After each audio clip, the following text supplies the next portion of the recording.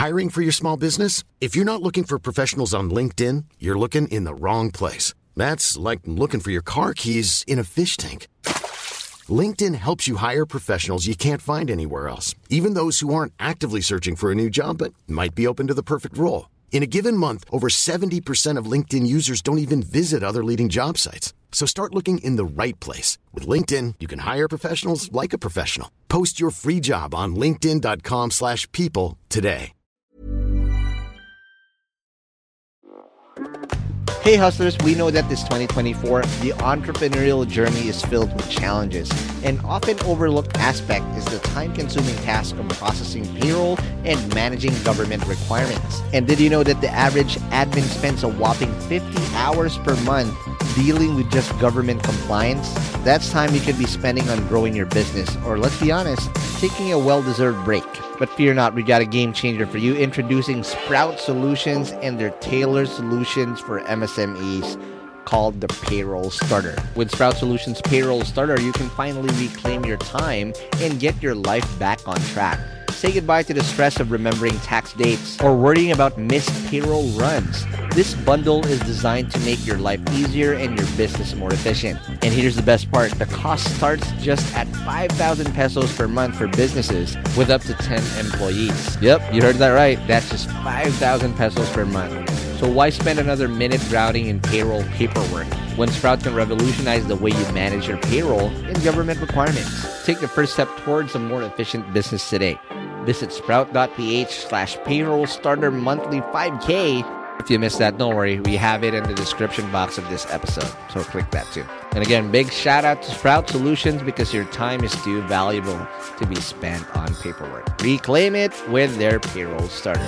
Now let's begin this episode. The Hustle Share podcast is brought to you by PDAX. PDAX is a homegrown cryptocurrency exchange that offers the best rates among local cryptocurrency exchanges. Download the PDAX app now on the Google Play Store, App Store, or Huawei App Gallery. Start trading Bitcoin, Ethereum, and other cryptocurrencies for as low as 50 pesos by signing up on podlink.co/hustlesharepdax. Also powered by Pod Machine, the simplest way to grow and edit your podcast. Sign up now at podmachine.com and use the code HustleShare to get one free edit. Yeah, throughout my internships, I think my key focus was really around understanding how are these different organizations built, how are they scaled, and how do they stay decently efficient. Welcome to Hustle Share, the podcast that features the daily grinds of unique hustlers around the world to show not our differences, but that our hustles are very much alike. Now here's your host, Ronster Baetiong. Welcome to the latest episode of the Hustle Share podcast. We finally got the guy. I've been wanting to get this guy. Oh my God. Literally around a year ago. I still remember the day Franco told me that, hey, you got to talk to this guy. He's doing an amazing thing. And back then, he was just raised his seed. But almost 12 months after, last time I saw you was the Christmas party of Foxmont, right? We were half buzzed, both of us.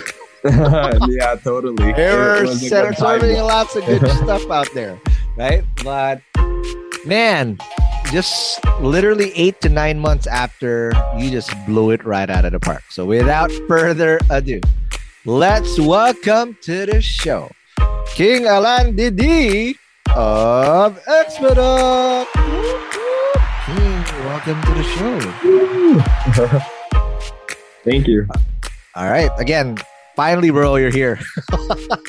we've been trying to get this done, and the stars aligned, and we got it in. But again, before we start anything, and before I get carried away, I need to ask you the $1 million question. King, what's your hustle?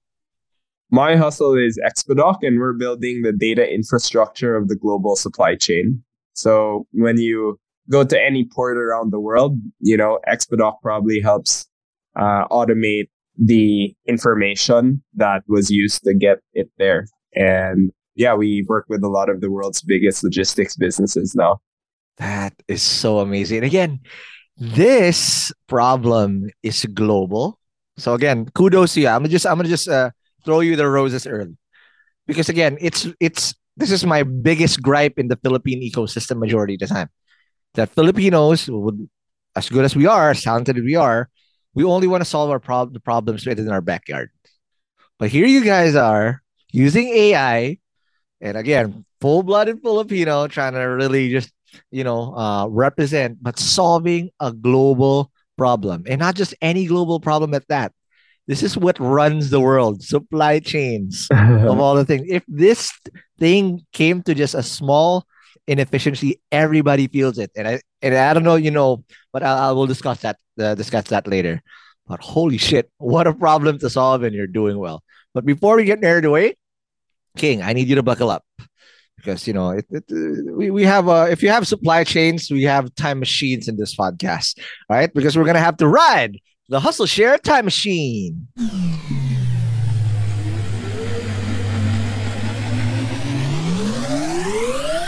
All right, there you go. We're all the way in Sri Lanka. All the way back. All the way, and just kidding. But again, we want to understand before you started solving this behemoth of a problem. I want to understand first your origin story. Because again, most founders, I consider them as superheroes. And superheroes weren't born superheroes. There is always a trigger point. There was always influences to their superpowers in the way they create companies. But for you, King, what was that like? What was it tech enabled? Just growing up in a school like Xavier, right? Xavier, just recently I've had the Xavier boys from Dash Labs. Dash Labs. Doing amazing things as well. Also, but again, Xavier has always had the rep in creating great entrepreneurs. But what was that like hustling early? What was your exposure to tech or at least entrepreneurship early on in your life? Yeah, so early on in my life, it was always about buying and selling stuff. I think a lot of people in Xavier just naturally gravitate towards that, right? My family does sells clothes, and we do some importing from Guangzhou, Shenzhen. Growing up, would just go all the way there and learn the ropes of doing the same type of thing. And were you forced into helping out early, just like most unfortunate Chinoy kids? I quite enjoyed it. In fact, by the time I was, I think 15, I saw this salient need, 15 or 14, 15, 16. I don't really remember now, but I saw this salient need for pipes. Pipes, like PVC pipes or like pipes that you use for good stuff. What pipes are you talking about? The latter. Oh wow! Oh my god! Yeah, really solving pipes. That your typical high schooler's needs, right? And so importing some of that. Also, I also imported some stationery alongside that. So really, driven based off of the needs of the customer. That's amazing. But okay, I'll just drill down on this one a little bit because again, entrepreneurship is not taught verbally, but it's taught through action and repetition a lot. But obviously you got this from your parents and from the family, right? But what were those indelible lessons you learned early that you still use now? Like, you see these opportunities and you see these needs of the market that, hey, and a random kid might not even recognize in plain sight. Right. But what were those things that you're able to capitalize on early that, early on. And you had the gravitas to take advantage of it because most won't. Right. So what were those like? Yeah. So I guess after doing that import-export stuff, I also worked on a couple of startups here and there. Really just trying things over and over again. A lot of that process, that Silicon Valley ethos, right? That's really something we probably learned from stories. And yeah, I think while I was in high school, I was reading what the Lean Startup, Traction, crossing the chasm. The Hard Thing Right. About Hard Things, the usual books. Wow, you're already reading The Hard Thing About Hard Things, Ben Horowitz in high school. Yeah, of course. That's I think amazing. So you knew what wartime CEO was in high school? Oh my. yeah, I mean, a lot of these stories sort of, and even just through your community, right? Like surrounding yourself with the right people who are also starting their own ventures, working on their own things. I think that's what allows you to continue to learn and share your learnings with others. I try my best to maintain that constantly and always just trying to build sort of that network, those relationships that I have where, there's constant learning over there. And that's absolutely true because again, as a young, entrepreneur, as a young kid, what forges you into, say, the path that you take as you go along in your career is really who your friends are and who you decide to surround yourself with, right? And me, I had to literally pluck myself out of who I was hanging out with before, because if I hang out, it was totally, I would be in the ditch somewhere now, right? Totally. And I think I attribute that What if to they're listening to this podcast right now? it's fine. They're not. No, what I'm talking about is that early, you really need to level up who you hang out with because it will rub off on you, right? The influences, the mindset, the hustle, everything else, right? But talk to us about that first. Who you surrounded yourself with, because entrepreneurship, regardless of where you are, still is the path least taken. It's not the sexiest thing to do, right? But what sparked that continuous fascination or thirst for knowledge or thirst for growth that you're looking for very very early on? Because very early on, because obviously that would propel you. I'll just skim through your LinkedIn. Well, that would propel you to Stanford for college, and then you're gonna end up doing a lot of amazing shit down the road. But that has to stem from somewhere, and the people that you decided to surround yourself with.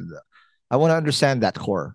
For sure. Yeah. I mean, throughout high school, I definitely was fortunate enough to build relationships with a lot of really, really smart people in the technology space, right?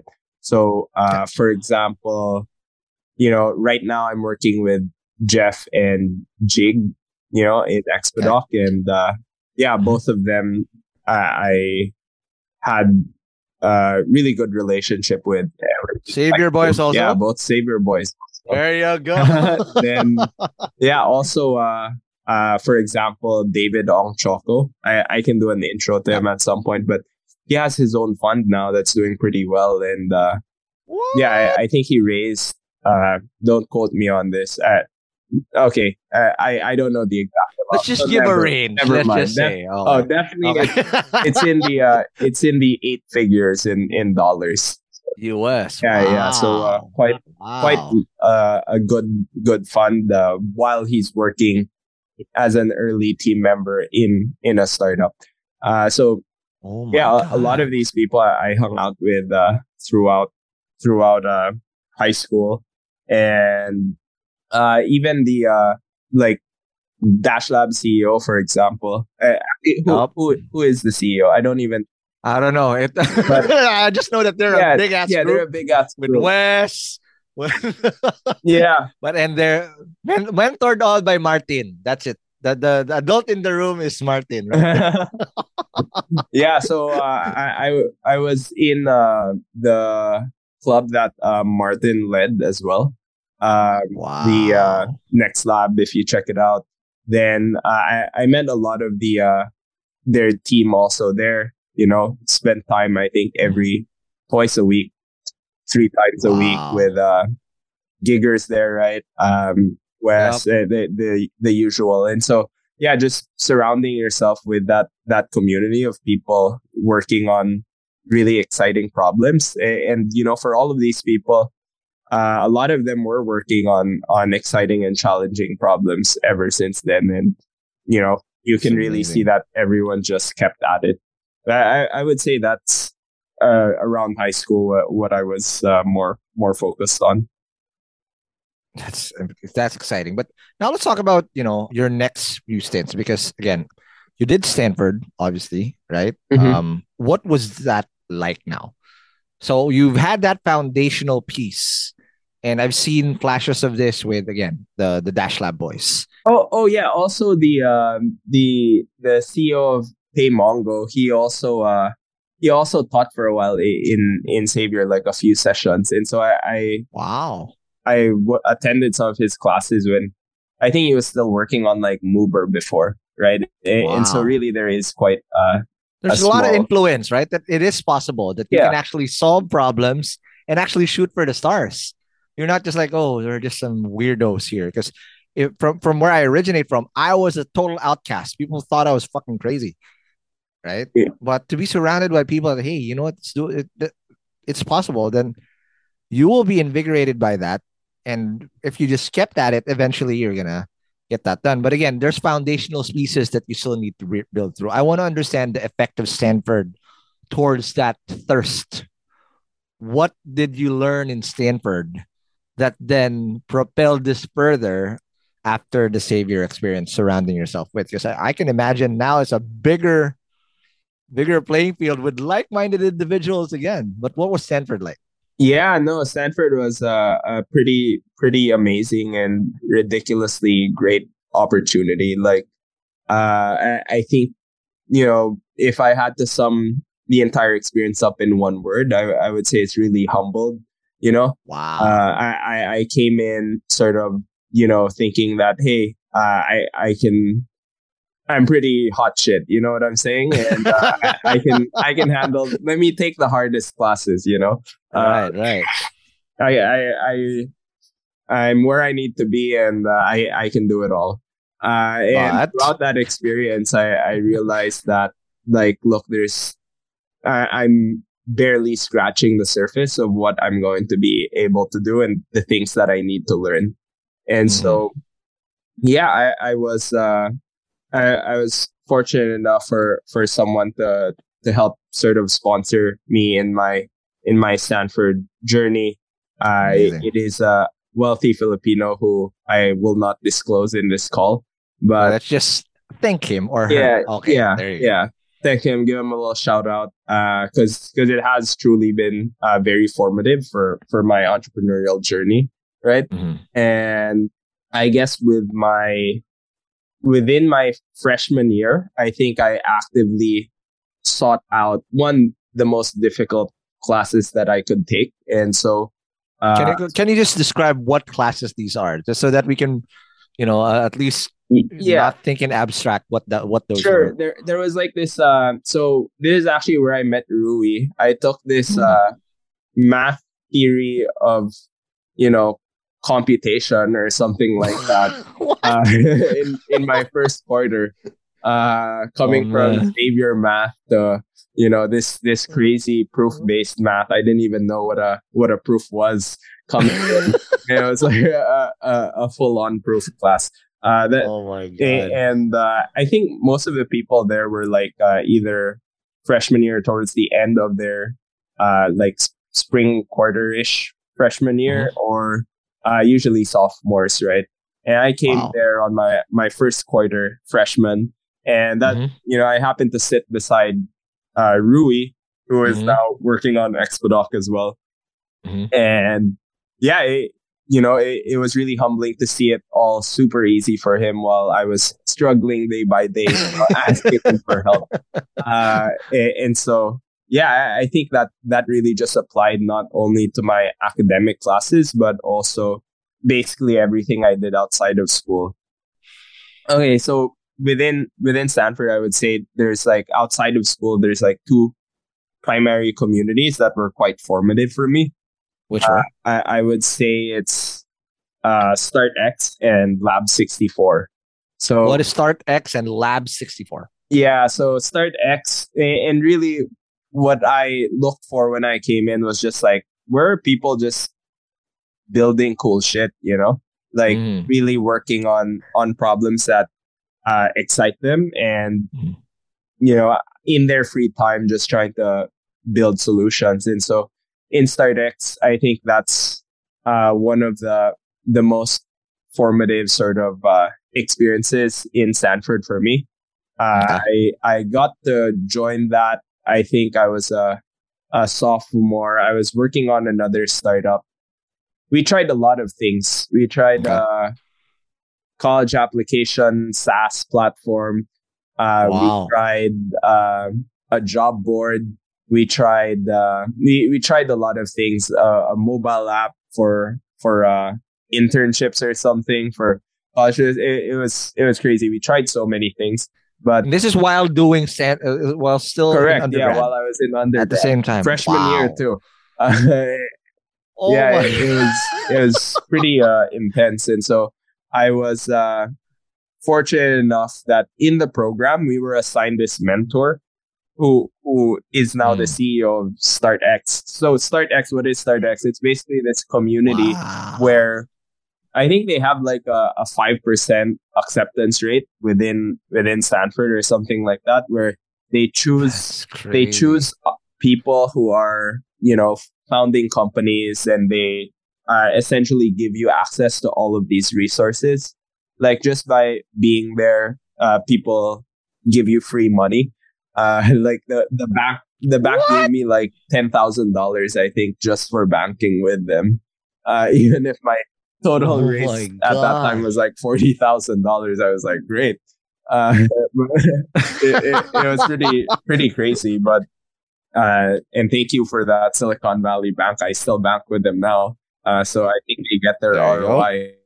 But I think what was really important from that experience were the relationships that I was able to gain. So like with the CEO of StartX, for example, every other day he was meeting with me and walking me through the finding product market fit process.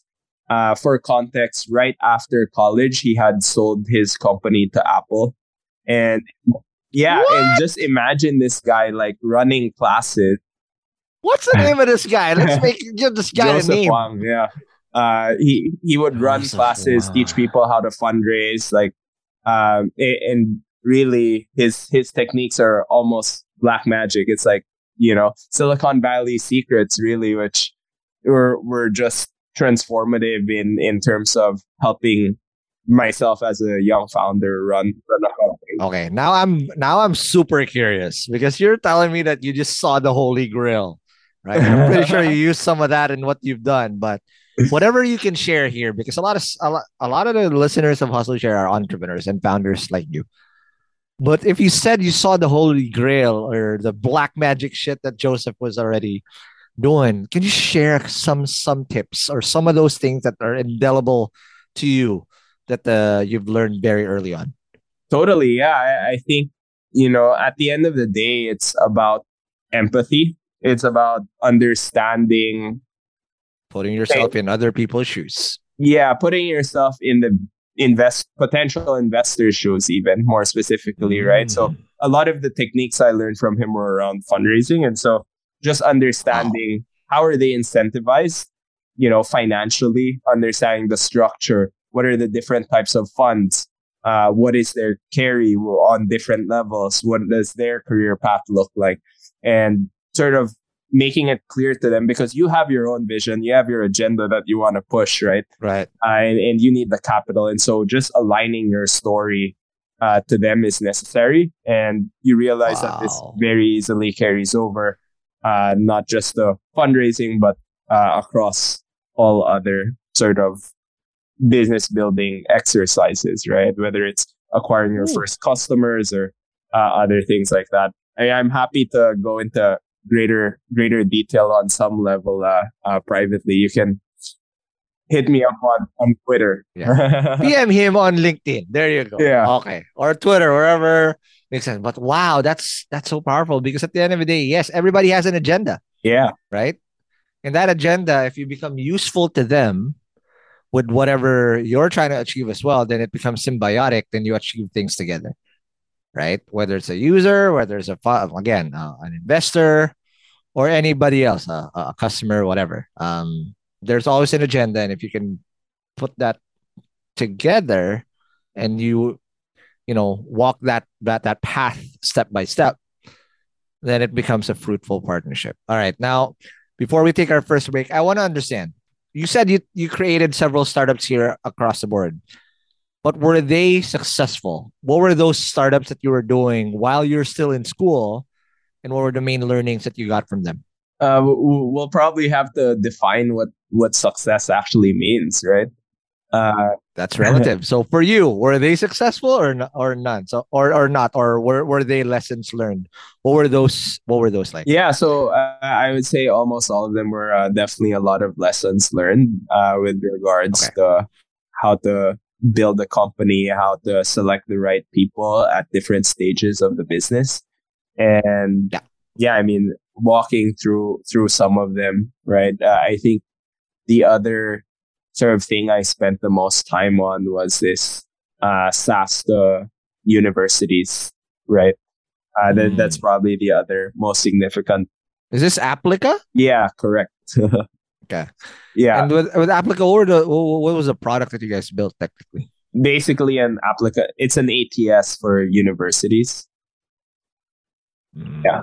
Got it. And then, you said if it's a lesson learned, what were the biggest lesson learned, and what was the early humbling stuff that you had to learn from these things? Because again, we all think we got it until startup life punches us straight in the face. Yeah, I think being willing to change your idea is always don't be too married to an idea, a vision that you have, because at the end of the day, it's about what the market needs, right? Like passion is always there. You work on your passion, right? But what really builds passion is success at the end of the day.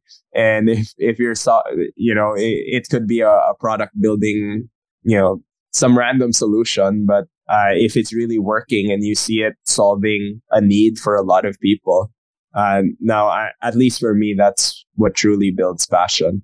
That is amazing. All right, now let's take our first break. And when we come back, let's now talk about post-Stanford King and how he was able to then build Expedoc and the next things that he did prior to that. Let's talk about that more after the break. Hiring for your small business? If you're not looking for professionals on LinkedIn, you're looking in the wrong place. That's like looking for your car keys in a fish tank. LinkedIn helps you hire professionals you can't find anywhere else, even those who aren't actively searching for a new job but might be open to the perfect role. In a given month, over 70% of LinkedIn users don't even visit other leading job sites. So start looking in the right place. With LinkedIn, you can hire professionals like a professional. Post your free job on linkedin.com/people today. Hey, it's Ryan Reynolds, and I'm here with Keith, co-star of my upcoming film, If, only in theaters May 17th. Do you want to tell people the big news? All right, I'll do it. Sign up now and you'll get unlimited for $15 a month and 6 months of Paramount Plus Essential Plan on us. MintMobile.com/switch. Upfront payment of $45 equivalent to $15 per month. Unlimited over 40 gigabytes per month. Face lower speeds. Videos at 480p. Active Mint customers by 531.24 get 6 months of Paramount Plus Essential Plan. Auto renews after 6 months. Offer ends May 31st, 2024. Separate Paramount Plus registration required. Terms and conditions apply if rated PG. Hey guys, I have a very, very exciting opportunity I want to share with you guys. If you're a B2B startup founder, listen up. Your ticket to growth is here. Introducing Impact 24, the Philippines' largest B2B SaaS challenge. Calling all startups in their pre-launch, pre-seed, or seed stages, this is your chance to accelerate your growth. Submit your pitch to Impact 24 and get ready for a 10-week intensive program to elevate your solution. What's in it for you? How about up to 500,000 pesos in MVP project support, exclusive credits from industry partners, personalized mentoring, and a shot to pitch at SaaSCon PH, the country's biggest SaaS conference this April. But you gotta hurry up because submissions close on January 26, 2024 already. Don't miss out on this opportunity to take your startup to new heights. Apply now at SaaSchallenge.ph. That's SaaSchallenge.ph. And good luck, and I'll see you guys in Impact 24. And we're back from our break. We are still with the king again, who told us, King Alandidi again, who told us how his amazing journey. We're just at a part one, and I'm already shook it. I can't.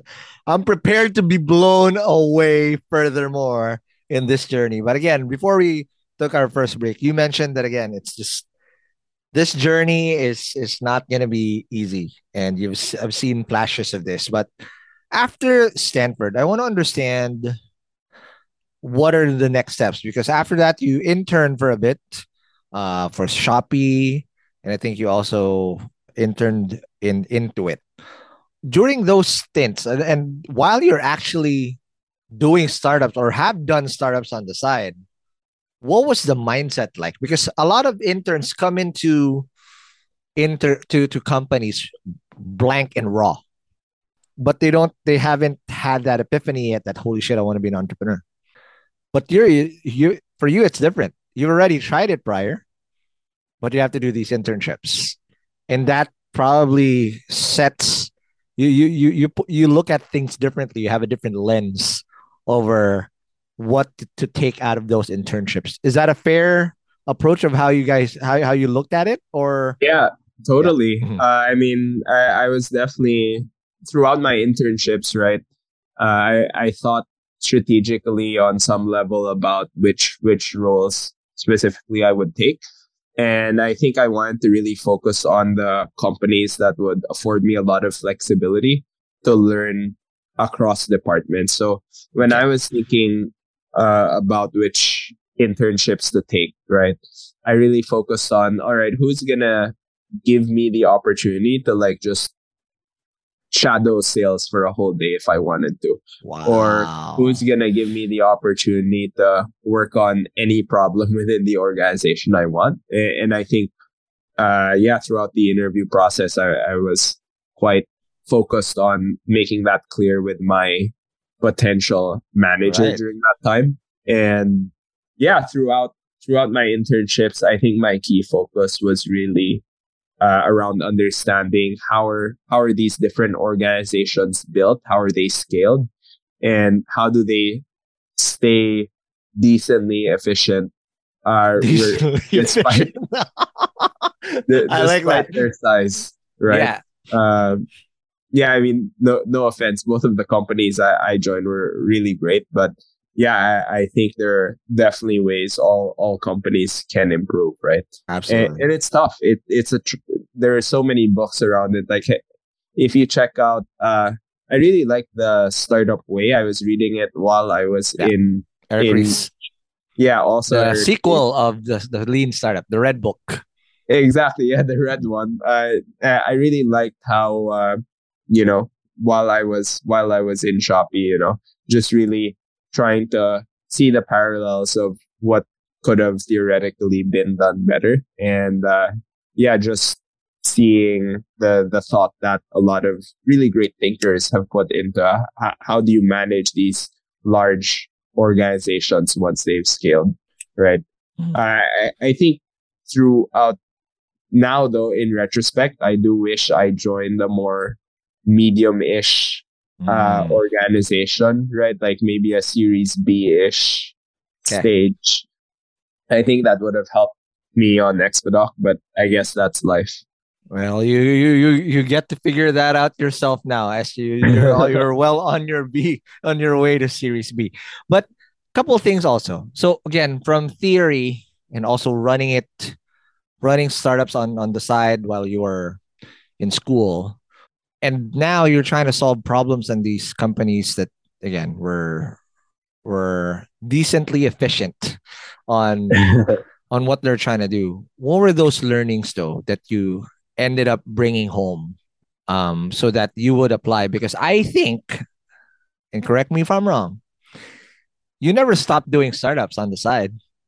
Because once that bug hits you, it will never leave, right? And you literally just copy pasting what applies and also iterating it for your own startup. But let's talk about those learnings first before we talk about the startup that you're working on. Yeah, so I guess within those roles while I was in Shopee and Intuit, right, I was Well, what were my key takeaways? I guess I learned primarily around how people manage others and how middle managers are truly critical to the operation of an organization. And at that time, right, I had never been in a organization which had more than 2 layers. So it's just me and everyone else, right? Well, I guess it's just one layer at that point, one layer of command. But yeah, with these sort of massive organizations, it was interesting to see how OKRs are managed. For example, how do you trickle down like the overall overarching company strategy and get the 500 middle managers that you have, or however many, to sort of align their own teams and their managing managers as well, and making sure that everyone is moving towards a similar target.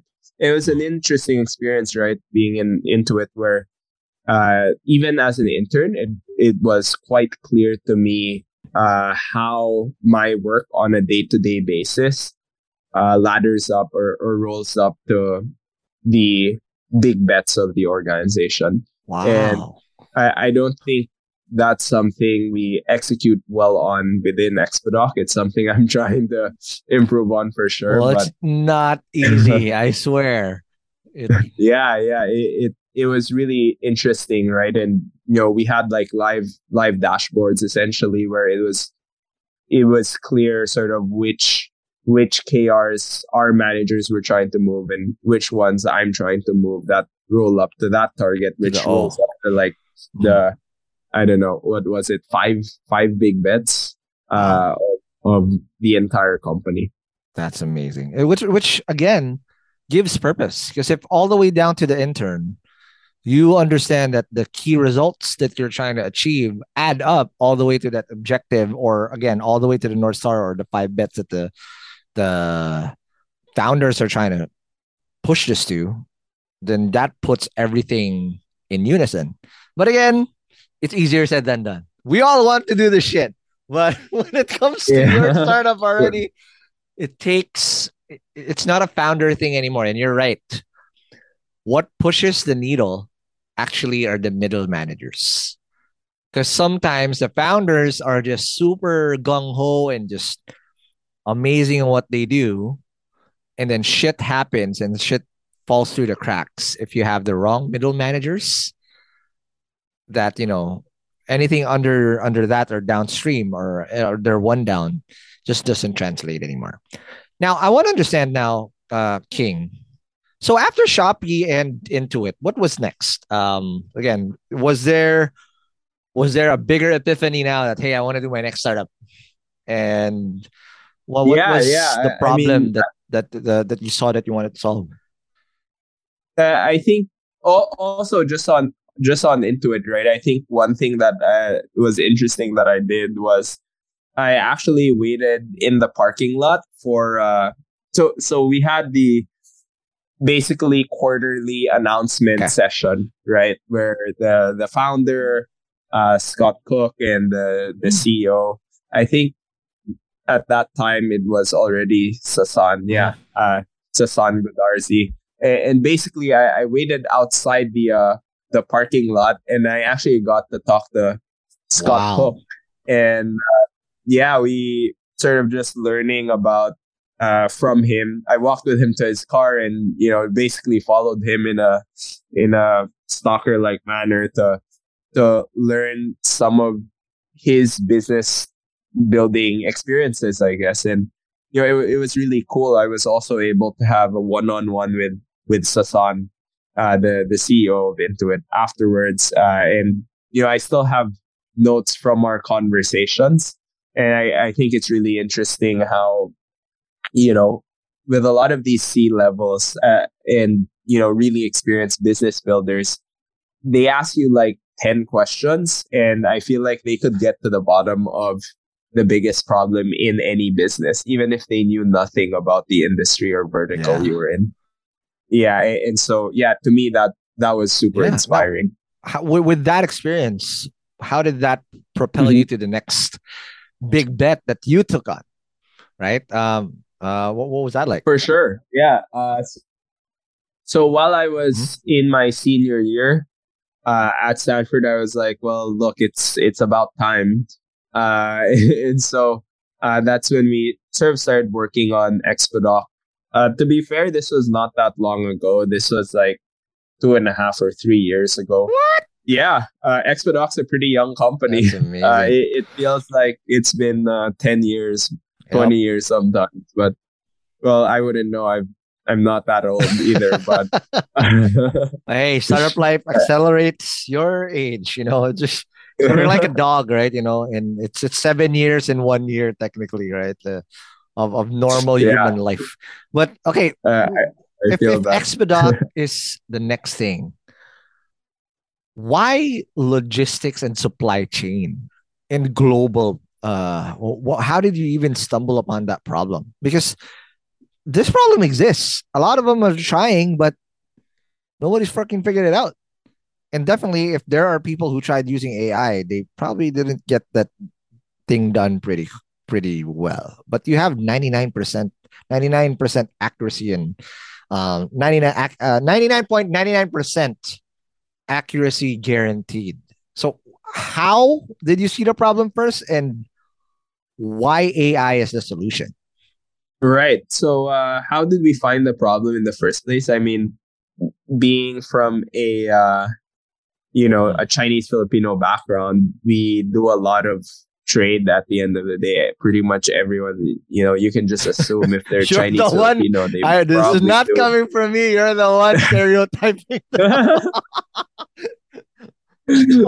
Yeah, I mean, I can stereotype, exactly, but that did not come from me. Maybe we should cut that. I don't know.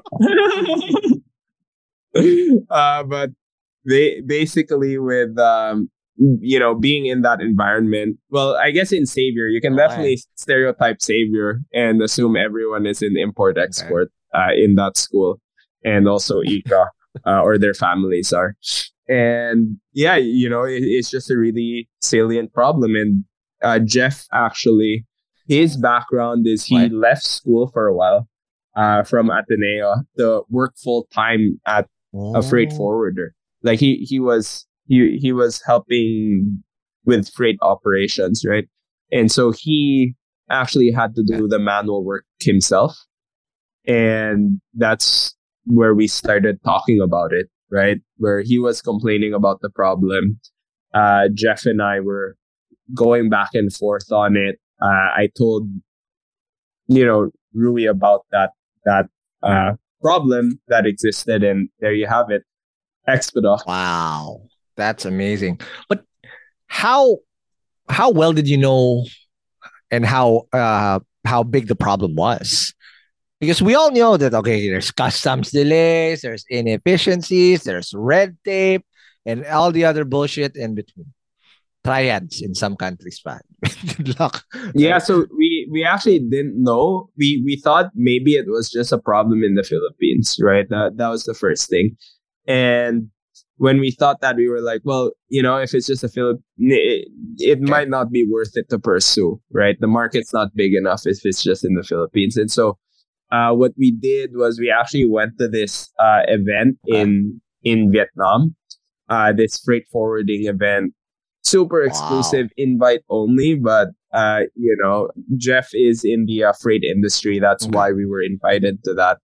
And from there, we asked a bunch of people. There were forwarders from all over the world: Indonesia, Singapore, US, and what surprised us was that, like, look, everyone has the exact same problem. It really doesn't matter. It's the problem is that they all have all of their information in documents, in siloed systems. They're not bringing it together. They're basically operating their businesses with no data visibility, right? So that's incredible, because if that problem exists everywhere in the world and it's all siloed, all papyrus, they're using papyrus. Let's just say you're using Papyrus through since the start of times. Imagine the inefficiencies that come with it. But there's a lot of layers to this problem, right? There's not just documents and all that. There's so much more inefficiencies over this. Or did you just zero in on this minor digitalization first that needs to happen before everything else? And how does that even impact the efficiency of container vans, whatever, being stuck at a certain dock and whatnot? What's the impact of that to the global economy because of that ancient system with Papyrus that they had? Yeah, great question. I mean, in terms of the impact on the global economy, I think we were most able to see this during COVID, right? Or at least when COVID was starting. Right. You had all of these supply chain businesses that were struggling to meet demand. Everyone was trying to move goods, but no one was in the office, right? And if no one's in the office, or you're operating on 10% of your usual workforce, the goods are just not going to get moved. Right. And so a concrete example of this throughout COVID is one of our customers. I don't want to make this like a shameless logistic tech plug. No worries. Go into too much detail, but at a high level, right? For this business we're working with, I mean, we can name them. They're fine with it. They're a testimony. Justa. So Justa, they do all 100% of the logistics for Foxconn, which is huge, right? Like that's basically was basically every iPhone. Yep. Use their chips. Then they also do a bunch of logistics for NVIDIA, Tesla. Imagine that. They do, and imagine throughout COVID, they were struggling to sort of process all of this information efficiently enough because they had their financial data siloed from their operational data. So basically, we have this one customer, Justa, and Justa does all of the logistics for Foxconn, right? And they also do it for Tesla and NVIDIA's graphics cards, and some for Belkin and other businesses, pieces of tech that we use on a daily basis, right? And throughout COVID, they were having this massive problem of just bringing their information together to be able to process shipments more efficiently. And so they had to go to these customers that they had, our customers, and say, hey, I know there's massive demand for graphics cards. There's massive demand for routers, for, Teslas, but, we can't fulfill it. And that's the worst thing for a lot of these logistics businesses. And that's also why a lot of these costs have started increasing, right? Now, in that said, it's very easy. The pitch is easy and you're coming in with the system. But I'm going to go back to, StartX. How did you get that empathy to even put the product out there and have them take a shot? Because I'm pretty sure everybody else is preaching like, hey, digitize your shit, blah, blah, blah, blah, blah. How did you win the game and get those accounts quickly? Or was it too complex that nobody even wanted to try solving this? Yeah, so I think it's a bit of both, right? Where process-wise, it's extremely complicated, right? And just a lot of players just promise that they do the end-to-end process, but no one's actually doing it. Wow. They basically stop at getting data from documents. Right. And so that's why there's a lot of these processes that, in the world, only we are able to automate end-to-end. And that is one of our core differentiators. That's amazing.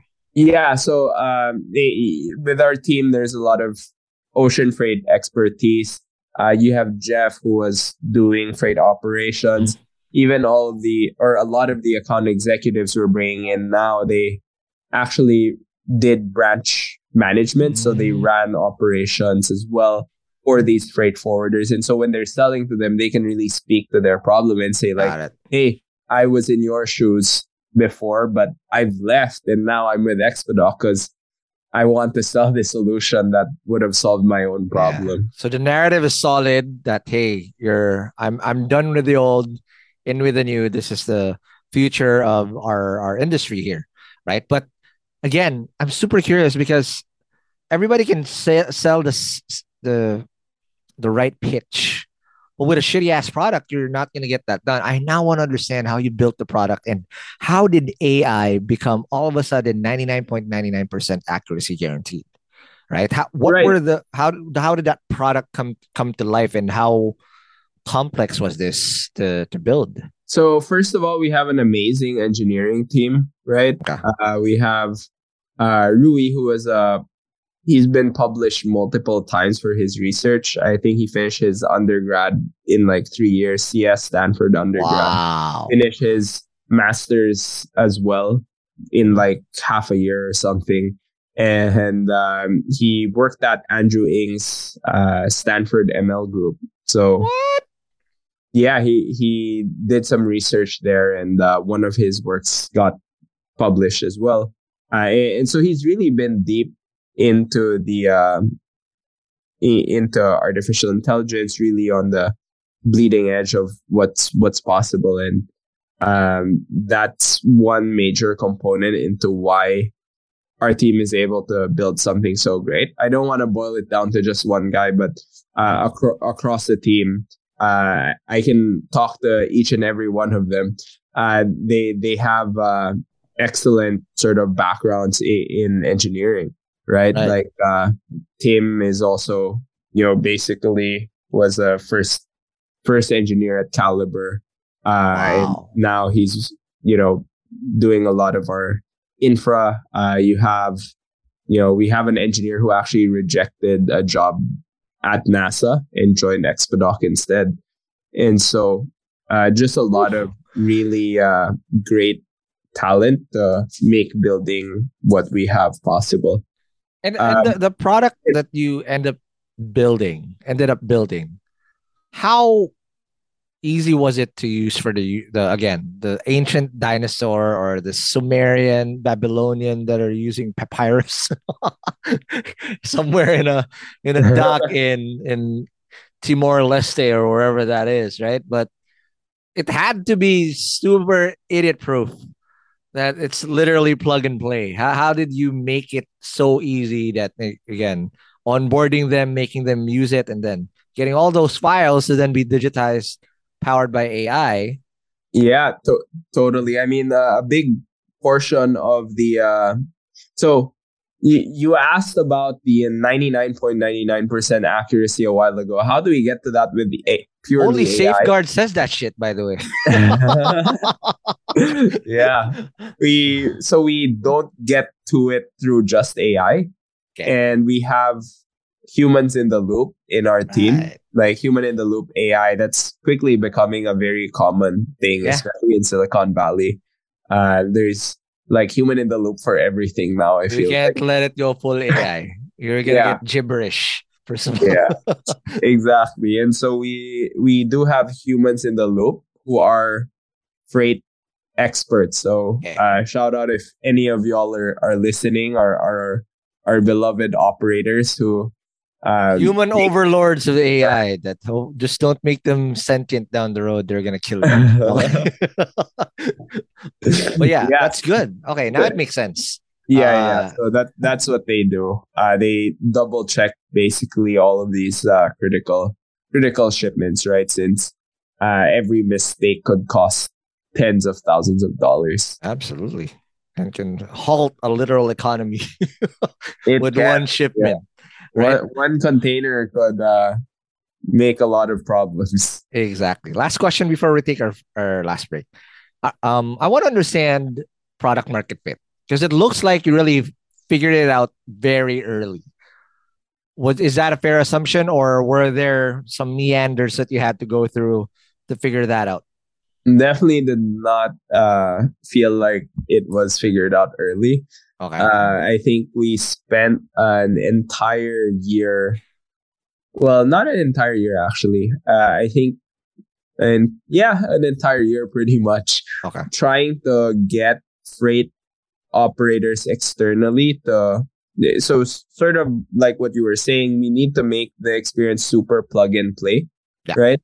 Where they don't even need to understand the software. So for the longest time, we were trying to make these 50, 60-year-olds learn how to use, no offense to the 50 to 60-year-olds listening, but we were trying to get them to... I said worse shit. I said Sumerians and Babylonians, bro. So it's all good. Yeah, getting them to use the first version of Expedoc, right? To get them to be the human in the loop, essentially. But we quickly realized that was just impossible. No one was going to use our product. Or at least the onboarding would be too insane. And so we've since gone with this human in the loop model. I think it took us a year to get to that conclusion. But once we got to it definitely improved quite a lot. And, product market fit is, I mean, yes, there's a lot of those stories where people are just like, yeah, I just built it and bam, suddenly I'm making millions. Bullshit. No, but I've seen it though. Like through some of my dorm mates, I'm like, wow. Well, these are Stanford dudes though, but that's a 1 in a million type of chance though. Yeah, sometimes they're shocked. They're just like, I don't understand why, but it's working, and so that definitely happens as well. But for us, it wasn't like that, and we're still, constantly iterating, constantly improving. We do have product market fit with our core product for sure. Nice. But you know what I mean. It's something that took more than a year, a long time to get to. And yeah. All right, now let's take our last break, and when we come back, I now want to understand the funding side. Because again, if you're making such an impact this huge to the whole global ecosystem through supply chain, then dude, the sky is literally the limit. But let's talk about that more after the break. Hey Hustlers, it's time to talk business once again, and we're excited to share a bit more info about our sponsor, Sprout Solutions. And again, just like what I said at the start of the episode, you should check out Sprout's Payroll Starter as you grow your own startup. Because this bundle that they have is literally what you need to take your startup to the next level as you grow your employees. And this bundle is your key to freedom, including payroll outsourcing to experts, a subscription to timekeeping and attendance software, and government compliance services. Sprout's Payroll Starter has you covered for payroll, BIR, SSS, and taxes. All the stuff that no founder loves to do. So let Sprout handle the busy work and say goodbye to lines and tax payment stress. All this for as low as 5,000 pesos. Again, that's just 5,000 pesos all in for your payroll and HR needs. So visit sprout.ph payroll-starter-monthly-5K, or again, just click the link in the description box of this episode to elevate your business management game. And again, big thank you to Sprout Solutions, liberating your time for what truly matters. Hey Hustlers, wish there was an easy way to open a bank account and grow your money without the hassle of lengthy application process and income documents? Well, I got good news, because today's sponsor, Uno Digital Bank, is here to help you achieve your financial goals. You can easily open an account with the Uno app in just 5 minutes and one valid ID. And as one of the 6 digital banks licensed by the Bangko Sentral ng Pilipinas, the company is committed to providing customers with simpler, better, and more accessible banking. Last year, Uno Bank was recognized by the Asia Banking and Finance Awards and bagged the title Open Banking Initiative of the Year due to the success of its partnership with GCash, one of the Philippines' leading mobile wallet platforms. And with the Uno mobile app, you can access an #Uno Ready savings account and enjoy daily interest crediting. With their #Uno Earn or #Uno Boost time deposit accounts, you can enjoy a high interest rate of up to 6.5% per annum.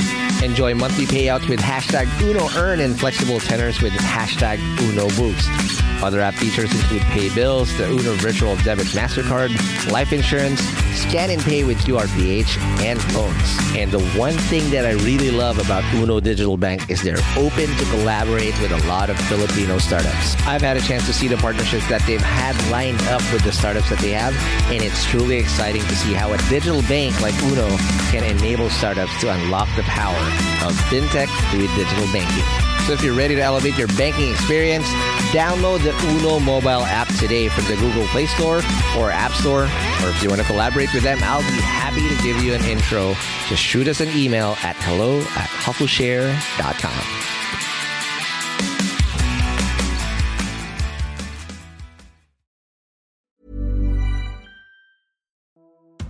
Hey Hustlers, I hope you're having a great 2024 so far. As you know, a lot of startups had a very challenging 2023, and hopefully things are going to do better this year for a lot of us. Not just because it's the year of the dragon, but also because our sponsor Dragon Pay is here to help your startups process payments in the most efficient way. Established in 2010, Dragon Pay empowers businesses of all sizes to accept and disburse payments through secure and convenient channels, giving your customers the flexibility to choose the payment method that suits them best. With over 85 partner channels, 35,000 partner branches nationwide, including QRPH, e-wallets, crypto, buy now, pay later, and many more. They also process an astonishing 15 million transactions processed globally each month. Dragon Pay is your trusted choice for online payments. And here's something to show you how legit Dragon Pay is. Dragon Pay was named FinTech of the Year at last year's Philippine FinTech Festival in 2023. So let's make 2024 extra prosperous for you and your startup in this year of the dragon. For more details, head on over to dragonpay.ph. That's dragonpay.ph. Trust the pioneer, trust Dragon Pay.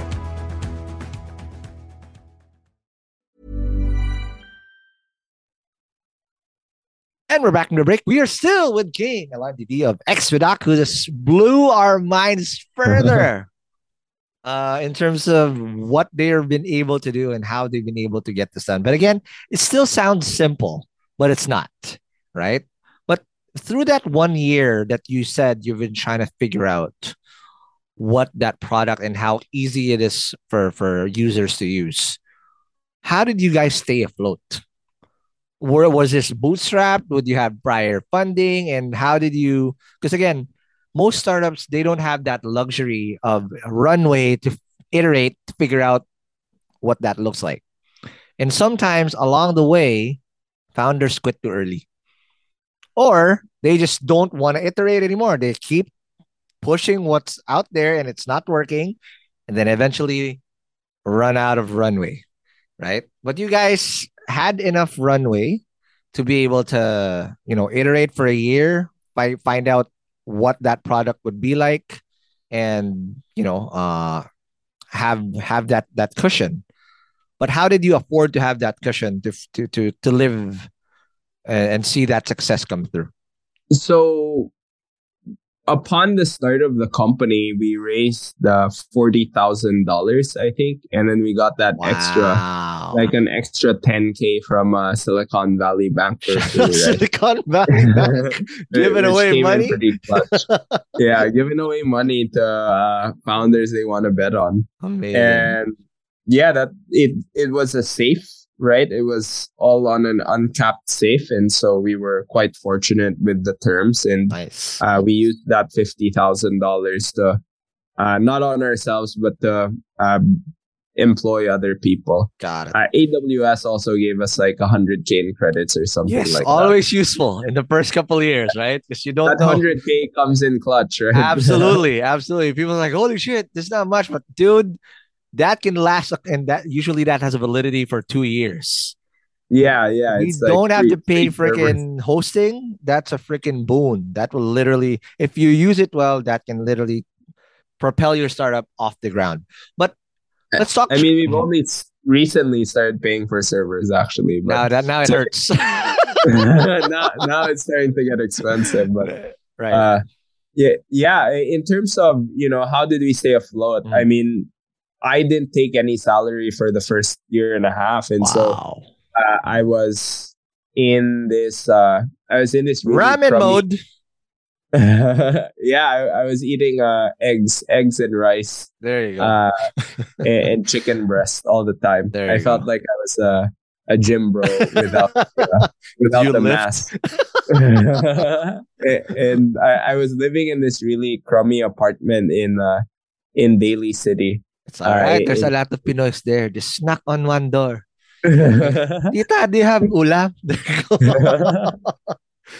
Oh, man. Yeah, I was my rent was super cheap though because I was in this garage basically. Spent it was like $400 a month. The room had no windows, Right. and it was how small was it? I could walk from end to end in like 5 steps, Holy right? crap. It was a tiny place, but yeah, I mean it was also COVID. I would just get off of my bed and plop 1 step to my desk and work from there. Right. Now, that's amazing. Yeah. Now, again, this is where the mettle of a startup founder really comes forward. Because again, this is where people always say that, 90% of startups fail. But we're not even counting that part of those people that didn't make it to call their project a startup. Because they just give up. That, oh my God, this is so hard. Right? I don't even want to do this anymore. I didn't sign up for this, especially if they're coming from a place of comfort, right? Was there flashes of doubt during those dark times where, holy shit, I'm living in this little pigeonhole. All of my friends are having an amazing life. What am I doing? What was going through your head during those times, and how did you push through? Yeah, I mean, in terms of like alternative upside, right? Like at this point, I still haven't exceeded what I would have gotten for sure if I had worked at big tech directly. I mean, they have like 6-figure signing bonuses for us and pretty good, base comps, especially if you have worked on a startup and you're applying. And basically, from my job offers that I had on hand, definitely still have not exceeded that upside. But it's really about being excited about solving this really huge problem, and I think that's just what keeps you going. As long as you're excited about building your business, building a solution that people love. It's that there's gonna be not many doubts, right? Since you would just think that, hey, if I had taken that big tech job with much higher comp, I'd probably be thinking, what if I worked on a startup instead? Yes. Yeah. So there's really not much of an alternative on some level. But still, it took a lot of balls because a lot of people will bite that, right? But again, that's probably the faith that you've already driven because you've tasted what it was like as a founder prior in StartX and whatnot. And, you're already here. Why the hell not? And, that's what you said. Right? Yeah. And you're young, right? You have nothing to lose and you still have the rest of your life ahead of you. But dude, for sure, there was a dark moment. Do you still remember that dark moment? If describe to me what those dark moments were and how did you pull through? Because it's never a straight line. Startup life is you're either ecstatic or you're freaking borderline depressed and you just want to you ask yourself, what the fuck am I doing in my life? Well, let's talk about those dark moments. So how did you pull through and what did you learn from those? For sure. I think it's really about relying on your team and having some trust on your team. And there are definitely a lot of those moments where you feel like, shit's really fucked up and there's just no way the company's going to recover from it. But as long as you're bringing in the right people, being transparent with others and really yourself, right? Then probably everything can be resolved with enough effort and willpower. Absolutely. And again, that's the beauty of having a team. Because for my first two startups, I was technically a solo founder. And when those dark moments hit, it's so hard to pull yourself out. You have to really have a lot of willpower to get out. And now it's the first time in Podcast Network Asia. Now it's the first time I'm actually having real co-founders. And it's such a different experience because back then, you would have to really rally yourself out of that and you're down in the dumps.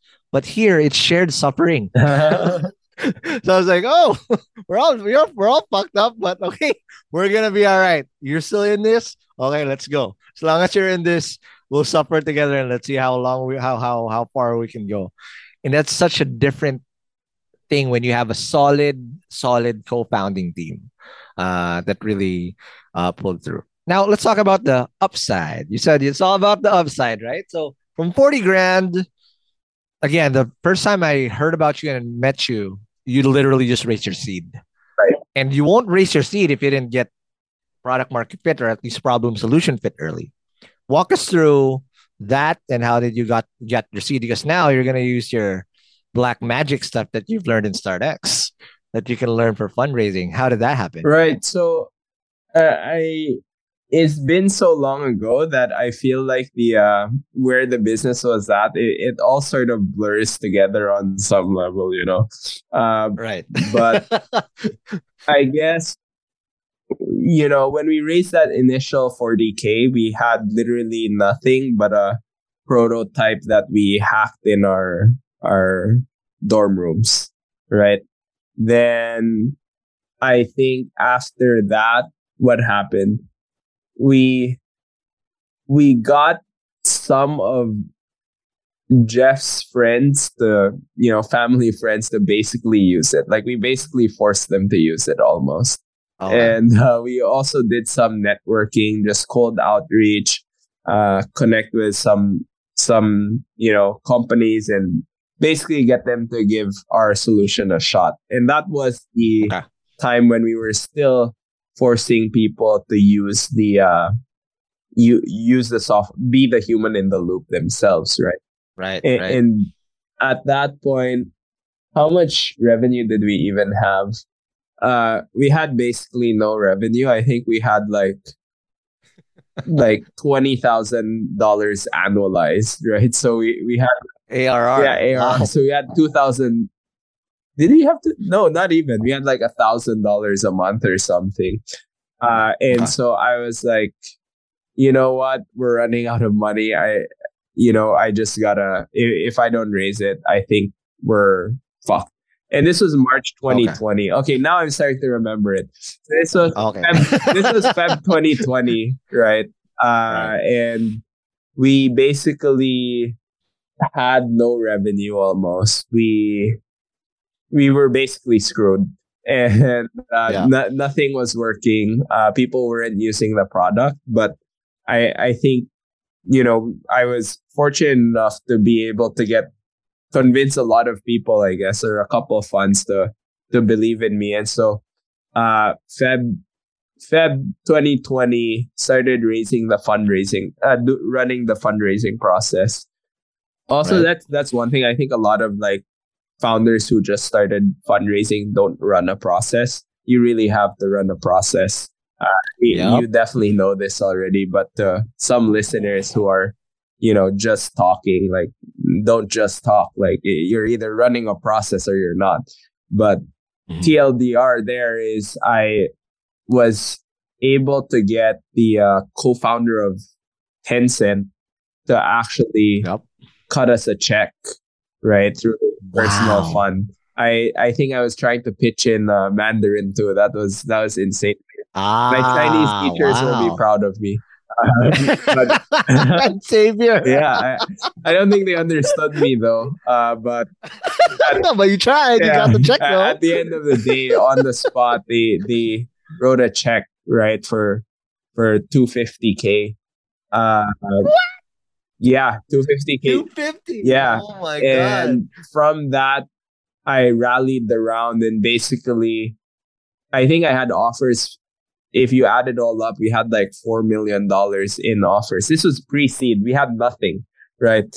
It was truly just me pointing to where the company could be one day, hypothetically, right? But that's not an accident, King. What was the clincher? Because again, this is where storytelling comes in, but also backed up with a good product, a great team, and also a right TAM. What was the clincher when there was pre-revenue, or if there was revenue, it wasn't enough, $1,000 MRR, basically, right? And in no SaaS, product, right? exactly, right? How did you even rally that vision behind and get a sizable round pre-seed? What were those things you were saying there? Yeah, so I think it's really about, what was I saying? In Mandarin this whole time? Or just in 10 for 10 cents? Right. So I was fundraising the pre-seed. What was I doing? Basically, we had no product. We had no, how many people? We were three people. And we had nothing essentially. Actually, no, during the seed, we had more people already. Okay. No, yeah, we had more team members. Oh, no, pre-seed. Pre-seed, actually, we were like 4 or 5 people, maybe. Okay. Yeah. And it was really just focusing on, look at this massive opportunity and this tiny bet that you need to make, right? And it's really working backwards, I think. Thinking about, look, these pre-seed funds, they just need markup so that they can raise their next fund, right? And so showing them, how are we gonna, go from, eventually showing them like, look, high level, we're gonna be able to IPO, but really focusing on, getting them to think, look, this company is definitely gonna get to a Series A or a seed at the very least. And at that point, pre-seed is sort of just gut feel based on the founder, spray and pray on some level, or hope that these startups do well, right? And so just convincing them that, look, it's cheap, it's a massive opportunity, and the likelihood is not that low that we're gonna win because we have the right team. And so really just focusing around that was what allowed us to raise the fund. It's the pre-seed is really about the CEO on some level standing on a mountain and saying like, look, above, once you get up to this mountain and you see the view, it's going to be insane, but you have to put the money in to go up the mountain. Correct. And so that it's really just a leap of faith that you need to get people to give you. I love and that analogy, right? So you see that horizon right there? That's what we're trying to go, but I need a boat. Exactly. Before I get to there. But that's amazing. And if you just sum it all up, I mean, there's usually 3 T's, right? Team, TAM, traction. At pre-seed, it's team and TAM, because the traction will come in later as you go. Now let's talk about seed, right? Because now you gotta back it up. It's like, oh, all right, we're going to that shit, but you gotta back up what you said. What was the hard part? Was it straight line drive at that point, or were there adjustments that you had to do with the product? Right. So to get to the seed, 4 months before the seed, we switched to the human in the loop. And from the human in the loop, you could see the uptick was quite strong. And so when you feel that momentum going, you just need to be able to pull the trigger and like run the process. Correct. And that's what we did. And essentially painting the picture like, look, this has good signs of working now. Come in now, or, in the future, someone else will already be on the boat. You can't get as big of a stake in the company. And in SaaS, again, so I'm currently running a similar thing, but it's nothing compared to your check sizes for sure, right? Because you're talking about enterprise logistics type of shit. Imagine the type of check sizes you're getting on a per client basis. But SaaS is the easiest to predict in terms of scale. Because at the end of the day, once you close them and it becomes monthly recurring revenue, as long as they don't churn, you're going to be all right. right? Yeah, And returns basically zero. exactly. So you just keep adding that up, and that multiple just keeps doubling down and doubling and doubling down. But whatever you can share, what metrics were this like, and what is an average check size even of a product subscription for an Expedoc, like for say a port or a company in logistics to come in?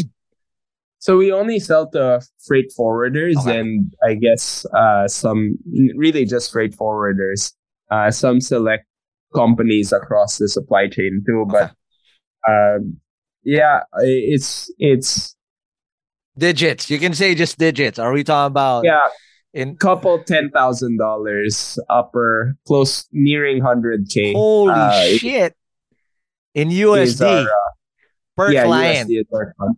Yeah. Now I understand the fucking valuations.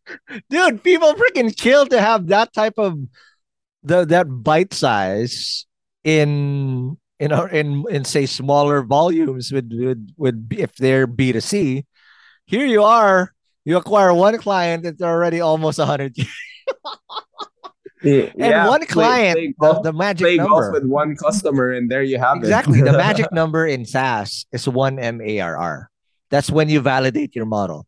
Imagine one client, you're almost 1 MARR already because your MRR is almost 100,000. Right? That's fucking crazy. Oh no, sorry. Our ARR is almost 100,000. It's not a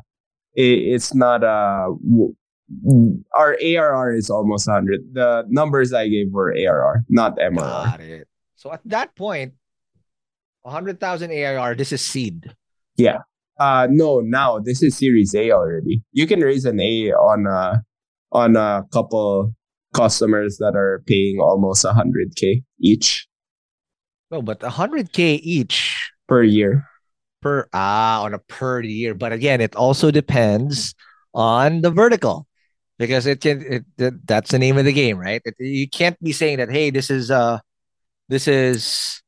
say a saturated low multiple vertical versus again like what you guys are trying to solve. That's amazing. And again, there's a high likelihood of an exit also on that one. But so from A to from seed to A, what triggered that? Seed to A. Yes. Uh, Which you just raised like a couple of weeks ago, right? Congratulations, by the way, $17.5 million. What the fuck? That's amazing. Hey, maybe it's gonna be more now. Actually, Oh, wow. Okay, you just heard that first. Here. You heard that first. No one else knows. Just us literally in Hustle from Share. a few hours. No, but how did this happen? Because you said, okay, ARR is, say, 100 grand from several things, but the impact of that, you wouldn't get to this level of a raise if it wasn't that impactful. Yeah, so I think one of the key metrics that really drove sort of investor interest was net revenue retention. So our month 14 net revenue retention's at around 1,000%. What? Yeah. It's pretty ridiculous. A lot of upselling that goes on. And so you can, even if our raw ARR is low, they sort of just look like, wow, it's just because all these contracts are just starting now. In 8 months, they have zero churn. All of these customers will be worth like 100K each, and now you're at a couple millions. Got it. That's incredible. Now it makes a lot of sense because again, in SaaS, these metrics apply to all. The only difference is what are you getting people to subscribe on, but net revenue retention is basically how sticky is your product, correct? Correct. Right. So in that said, now how did you expand the team with all these resources now, and how big are you gonna go at it, especially at a worldwide scale? Right. So we're recruiting across the board right now. If there's any listeners, definitely check out expedoc.com/careers. We're allocating quite a lot of it to engineering, and product, right? So expanding, the main reason with that is we want to expand our contract values with all the customers. So really going hard and deep on our upsell, land and expand strategy to get our ACVs higher than they already are. Wow. Then on the other front, a lot of this money is going into distribution. So we just hired another 5 account executives to ramp up distribution. We're spending quite a bit on bringing these people to events. We're onboarding value add resellers. So really two areas where we're allocating capital. It's increasing ACV through improving the product and distribution. Got it. Both through upsells and acquisition. That is impressive. And again, dude, this is so amazing. But I'll just ask you several questions because again, this is not the bookend. We're just literally, I'm pretty sure we're gonna have you again down the road, especially as you get more customers. But one thing that's really impressed me of your journey, King, is how thirsty you are for new knowledge. What's your methodology to always learn new things? Because at high school, you're freaking reading the hard thing about hard things, 0 to 1, the lean startup, where most kids were probably happy being Naruto fanatics. That's something that you probably have mastered because it's a skill that if you really learn how to learn fast and how to learn useful skills, you can do whatever the fuck you want in your life. What's your method in doing that? My method for learning? Yes. That's a pretty tough question. No, but is there... It's primarily learn by doing, I guess. I mean, throughout all of and being with other people who are doing the same. Got it. I sort of throughout my past few years of my life, I guess, I've always tried my best to be part of those communities, right? Through when I was at Xavier, but also at Stanford through Next through Next Lab in Xavier, through StartX in Stanford, through Lab 64 at Stanford as well, where people were literally building whatever they wanted, with the school's money. Sort of just being in that environment allows you to learn the fastest, and it's really about trying to solve a problem that allows you to learn the fastest. And so I would say that that's typically what I do, where always just trying to build stuff and solve problems to improve how much I know. That is so amazing. Again, thank you very much, King, for such an amazing episode. But before I let you go, what's next for you guys again in Expedoc? And invite people over if they want to work with you. Some random freight forwarder is working listening to this episode and he said, "Oh my God, I want to try these guys out." Where do they go and how do they do that? Yeah, Ron, sir. I mean, for anyone who is interested in joining Expedoc, and you have any questions, you can hit me up, king@expedoc.com. I've also started a social media presence through peer pressure from other founders. And so my Twitter is Kings200IQ. There you go. Then you also have, you can just shoot me an email also, king@expedoc.com. Or, if you want to use our product, there's a contact us, or you can email me too. That is amazing. But before I let you go, follow us on whatever podcast app that you're listening to, whether it's Spotify, Apple Podcasts, or any type of podcast app. And again, if you did say some jargon, which I think we did, it's going to be in the show notes on hustleshare.com. And lastly, if you want to be part of the community of HustleShare listeners, it's going to be in the HustleShare community on Facebook. Again, King, thank you very much. Thanks, Ron, sir. All right. And I'll see you guys in the next episode. Peace.